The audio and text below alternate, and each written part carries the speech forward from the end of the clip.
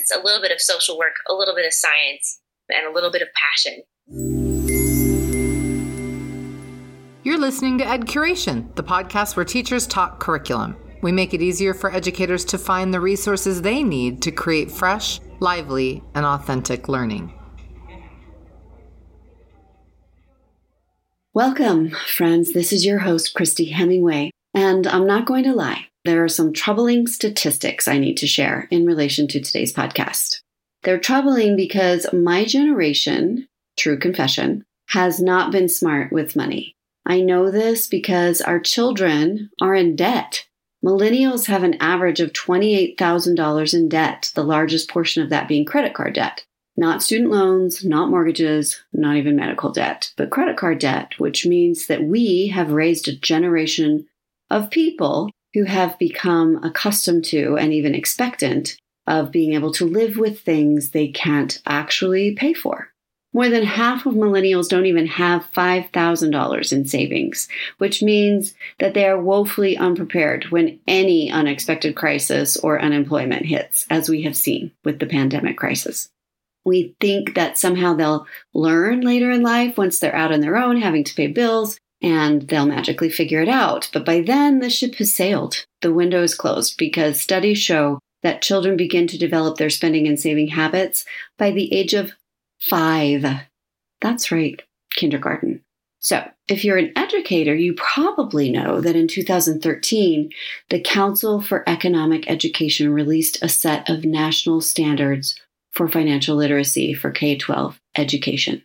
This was kind of an oops move in response to the 2008 financial crisis and the recognition that so many American households had taken on excessive amounts of debt. But the thing is, these standards are voluntary. So different states and districts treat them with varying amounts of intentionality and urgency. And many educators don't even know what to do with the standards or where in the school day to fit them in, how to address yet another content area. So that is the bad news. But luckily, today's guest is here to bring us the good news, and it's really good news. And it includes one of our favorite words, free. So let's welcome Becca Fenton from Flynn Marzano Academy, K-8 in Westminster, Colorado. Becca, welcome to the podcast. Hey, thank you so much for having me. Becca, you're a teacher here in Westminster, Colorado. How long have you been teaching? This is my second year with my own classroom and third in the education world. I teach 6th and 7th science and math, and then next year I'll be teaching 8th grade as well. It's a little bit of social work, a little bit of science, and a little bit of passion. So you're a woman in STEM. Congratulations. Yes. So that's great. What drew you to those content areas? Well, growing up, I loved science. Anything having to do with, science was a big part of who I was. My grandma would, of course, tell you a story of when she wanted to go get a dresser for my bedroom. And we went and I said, Grandma, instead, can we go catch frogs? And that pretty much summed up my relationship with my grandma and who I was as a child, was just always looking for whatever I could catch and, find and bring into class. Like, I brought in worms in one of my mom's really nice jewelry boxes once to my first grade class. And I think I got a phone call home for that. So you have recently encountered a resource that has changed some things in your classroom and that you really like and that you're anxious to share. And we're anxious to introduce this resource to our audience as well because it's fairly new. So it's not likely something that most of our listeners will have heard of or heard about, although many of us have heard of a classroom economy. But tell us about the resource that you love. The resource that I'm here to talk about, because I'm really excited about, is called Mini Money Management, or as I'll tell it to my students, Mini Money Management. So Mini Money Management is an online bank account for students that ties in financial literacy in addition to classroom management.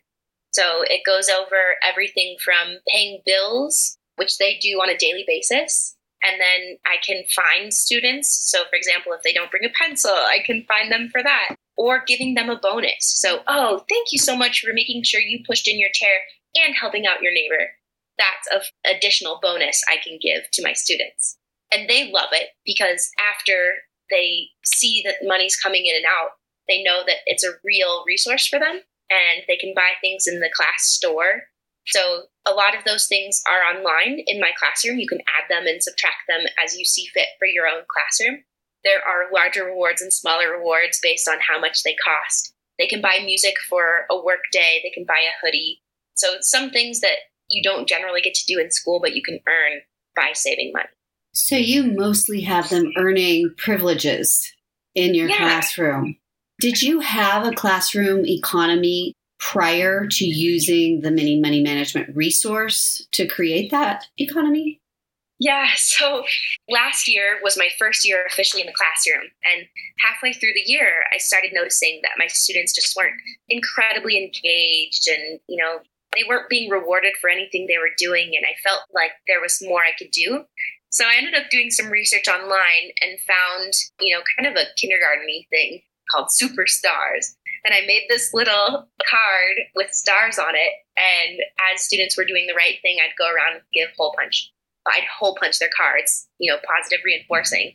And I found that it was just so cumbersome because students would lose their card or they'd go crying because they couldn't find it, or they'd say, oh, he stole my stars. Or I'd sometimes forget where I put the clippy, the hole puncher. And so I'd have to go look for that. And then I couldn't really delay the reward. I'd have to go do it right then. So that would interrupt my lesson. Because if I did it later, then there's a potential that I just completely forget and they leave. And so the benefit of Mini Money Management is that it's all online. Students can access it themselves. They aren't going to lose it. It remembers their password, right? So they don't have to keep asking me, Miss, what's the password? What's the password? So it's just been so useful and so easy to incorporate. And it overcame Superstars really quickly. So great. So it sounds like the old system, and I found this too when I was in the classroom, when I would try to implement reward systems and things like that, that they tended to be so much work for me because then I had to track it and I had to keep up with all of it. And it sounds like that's just not that. Once you have Mini Money Management up and running, does it kind of run itself? Is there still a lot of tracking for you? Not that much. Yeah, I mean, when students forget a pencil, I'll say, okay, buy one on Mini Money Management. And I can either find them $20 or they can buy it themselves for $10. And then they just go up and get a pencil without disrupting class, do what they need to do on Mini Money, and then close their Chromebooks again. Mm-hmm. So it's been kind of flawless in that sense. They have to do their own accounting. Yep, exactly. That's the other part of this, is that it's not just a classroom management system. It's teaching yourself how to manage money. Mm-hmm. So I'm actually a Daniels Scholar, which means that I had a last dollar scholarship. So I basically got a free ride to college based on accomplishments and working with my community and having good grades in school. Mm-hmm. But, I never really learned much about financial literacy until I had that scholarship, because the Daniels Fund required me to look into how I was going to spend my money, how they were kind of managing my college loans at that time, and learn how to be successful afterward. So, for example, right now I'm sitting in the house that I own, which is really exciting for me, but I wouldn't have been able to do it without some knowledge of financials or finances. So that's why I'm so excited about Mini Money Management, because students are learning how to manage money now when the stakes are lower. So when they go into debt, we can look at that. We can go back into their spending, their saving, and analyze it easily because it's all tracked in Mini Money, and make those changes now rather than when they have a credit card or something that's true money. I have two teenagers who both have recently graduated from high school, and this was prior to the financial literacy standards, which are fairly recent. And that was one of the things that they griped about all through high school, was saying, nobody has ever taught us how to manage money or invest or how to spend or set up a budget. Why is this not something that we are required to learn in school? Which now there are financial literacy standards, but I think a lot of schools and districts don't have any kind of program in place to actually address those standards. And, I think the worst part is that standards occasionally can just be checked off, and they're not a process. So you might say, okay, now we're in our financial literacy unit, and you go through it for 2 weeks and then you move on. Mini money management is a lifestyle. You can bring it into your classroom. So I teach science and math, but if I only taught science, I would still teach this curriculum because it's helpful for classroom management, but it's also important for them to learn how to do this now. And another cool thing about Mini Money is that I can give it to all the other teachers that have those students. So my neighbor across the hall who teaches history and literacy also uses Mini Money. And the students kind of go back and forth between both our classes, knowing that whatever happens in one class is reflected in the Mini Money management of the other class. Mm-hmm. So it's truly how they spend their money all day long. You just have to make sure that kids are aware of how they're spending the money. Sometimes kids get excited about the possibilities they could spend their money a million different ways, and then they'll forget that they still have to pay bills throughout the month. So if you and your colleague are both using Mini Money, do the kids have the same account? So do they have a separate account for your classroom and then your colleague's classroom?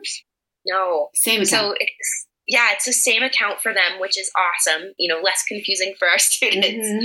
And you can add as many teachers onto the platform as you'd like.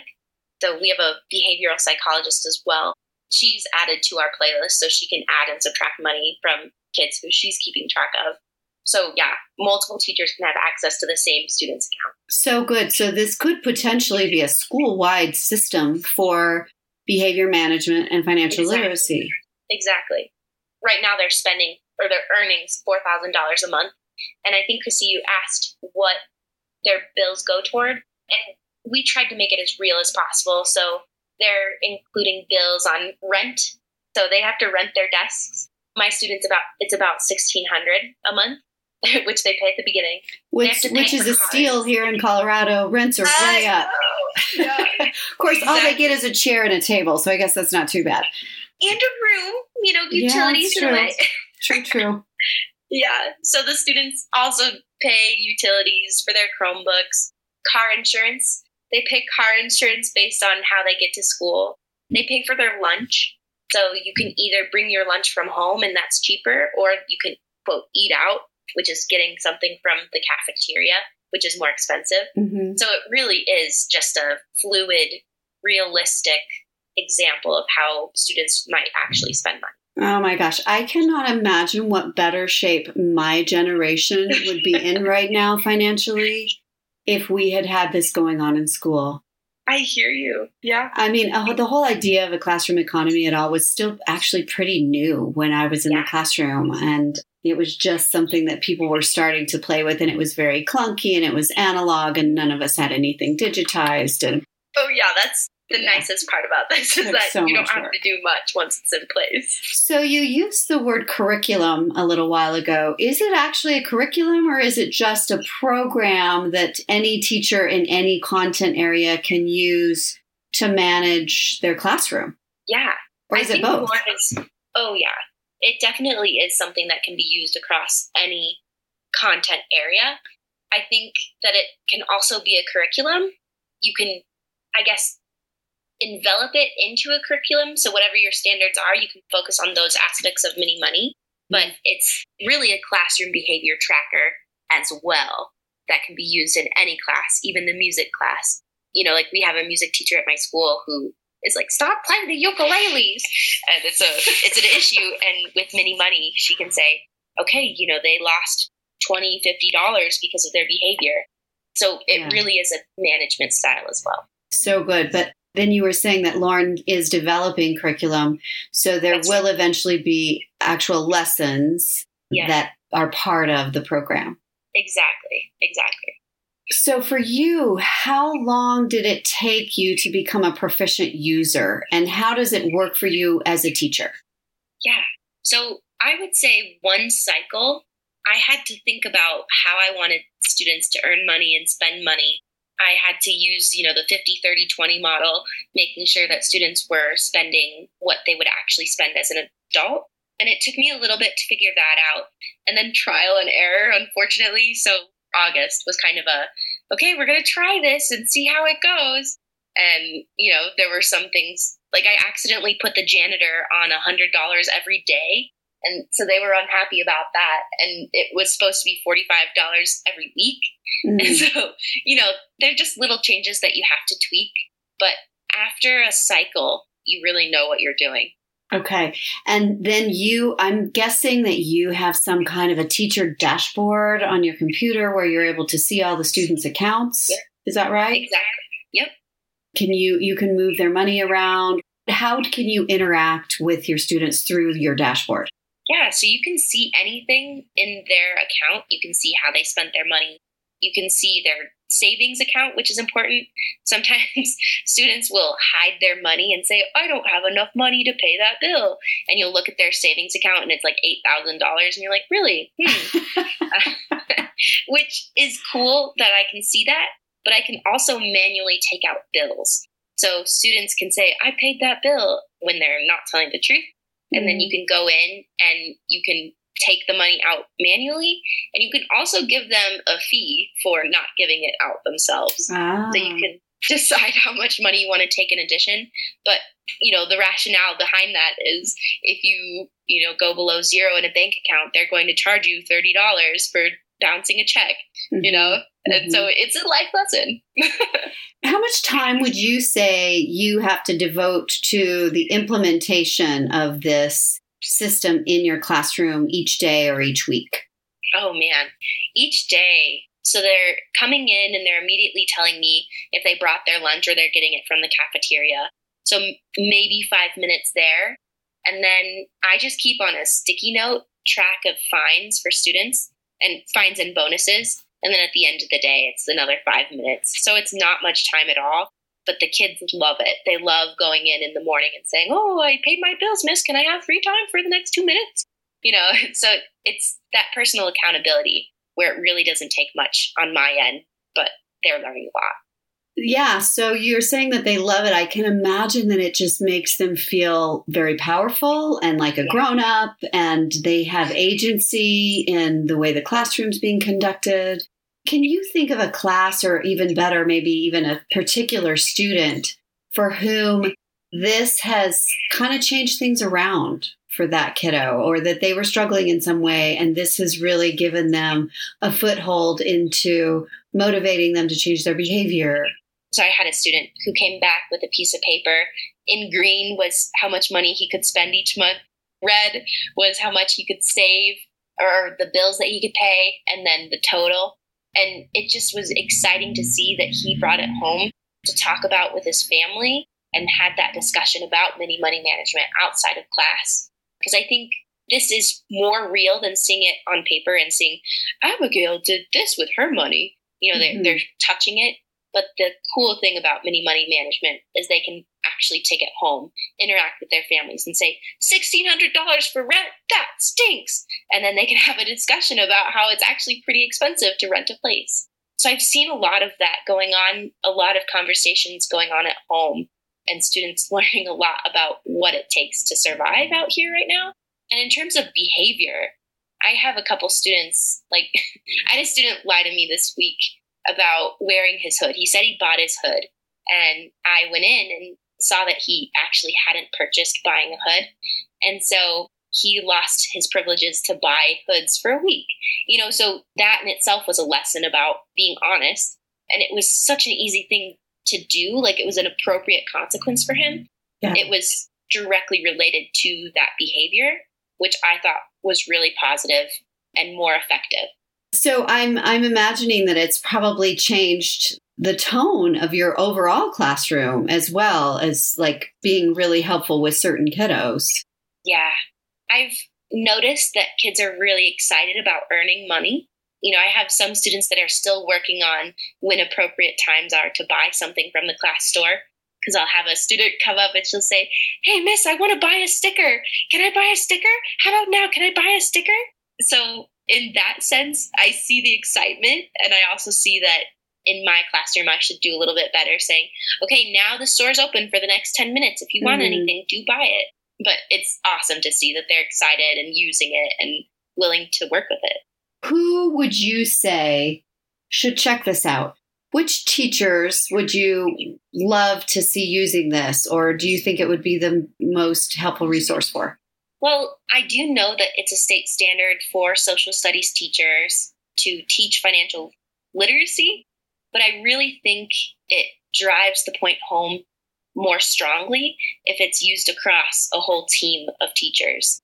Because if it's just in one classroom, I think it's less powerful. I would argue that it still is powerful with Mini Money, but it's so easy to use and so neat and relevant to lives that students are so engaged with it that I don't really see how you could go back to points or falcon feathers in the case of some of the younger students at my school. Mm-hmm. It just is so important, I think, to use something that's more realistic and tangible that students can graduate high school with and know that this is how the world works. So definitely has improved student learning and participation, and it sounds like it's also made your job easier.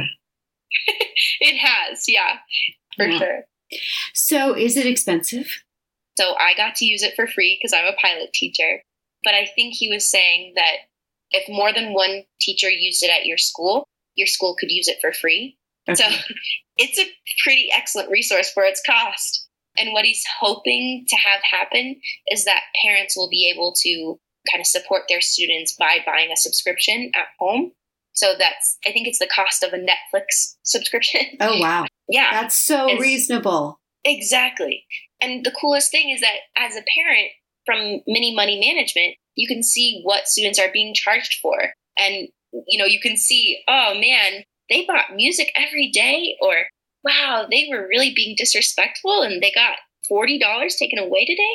That's something I want to touch up with my student. I want to make sure that I know what's going on and being the supportive parent that I want to be. Yeah. So it's a two-way street, which is so cool about Mini Money Management. It's not solely for the classroom. I'm so thankful for you, Becca, coming to share this, because I can't imagine any teacher not being able to benefit from a program like this. Every once in a while in your career as a teacher, you come across a program that you think something along the lines of, wow, if I was a programmer and really financially savvy, this would have been the thing that I would have created. Exactly. It's that thing that you know that you need, but you maybe don't have words for it. And then when you find it, you are so thankful that somebody finally made the thing. Exactly. Yeah. So thank you so much for sharing. And I want to make sure that our listeners know that you can find Mini Money Management at edcuration.com. Simply enter Mini Money Management in the search field, and you will be able to learn more about that resource as well as connect with Lorne. He is offering free pilots at the moment as he gets his business up and running. And it's so worth it. It's so worth it, right? You will want to take advantage of that opportunity while it lasts. So thank you so much, Becca, for being on the podcast today. It's been such a pleasure having you. Thank you so much for having me. Again, listeners, that is edcuration.com to find Mini Money Management and connect with the founder, Lorne Jenkins, to help get your classroom management humming along almost effortlessly in 10 minutes or less a day, while simultaneously addressing those essential financial literacy standards. But really, more importantly than clicking off those standards, we just want to prepare our students to succeed and to face the world that we are handing them. Which, let's face it, that's going to be no easy task. So when you do visit EdCuration, be sure to create your own free login so you can set up your dashboard to collect favorite resources, keep notes, create comparison spreadsheets, and dialogue directly with creators and publishers via the Start a Conversation button on each page. And if you liked this episode, please subscribe and share. Thanks so much for tuning in.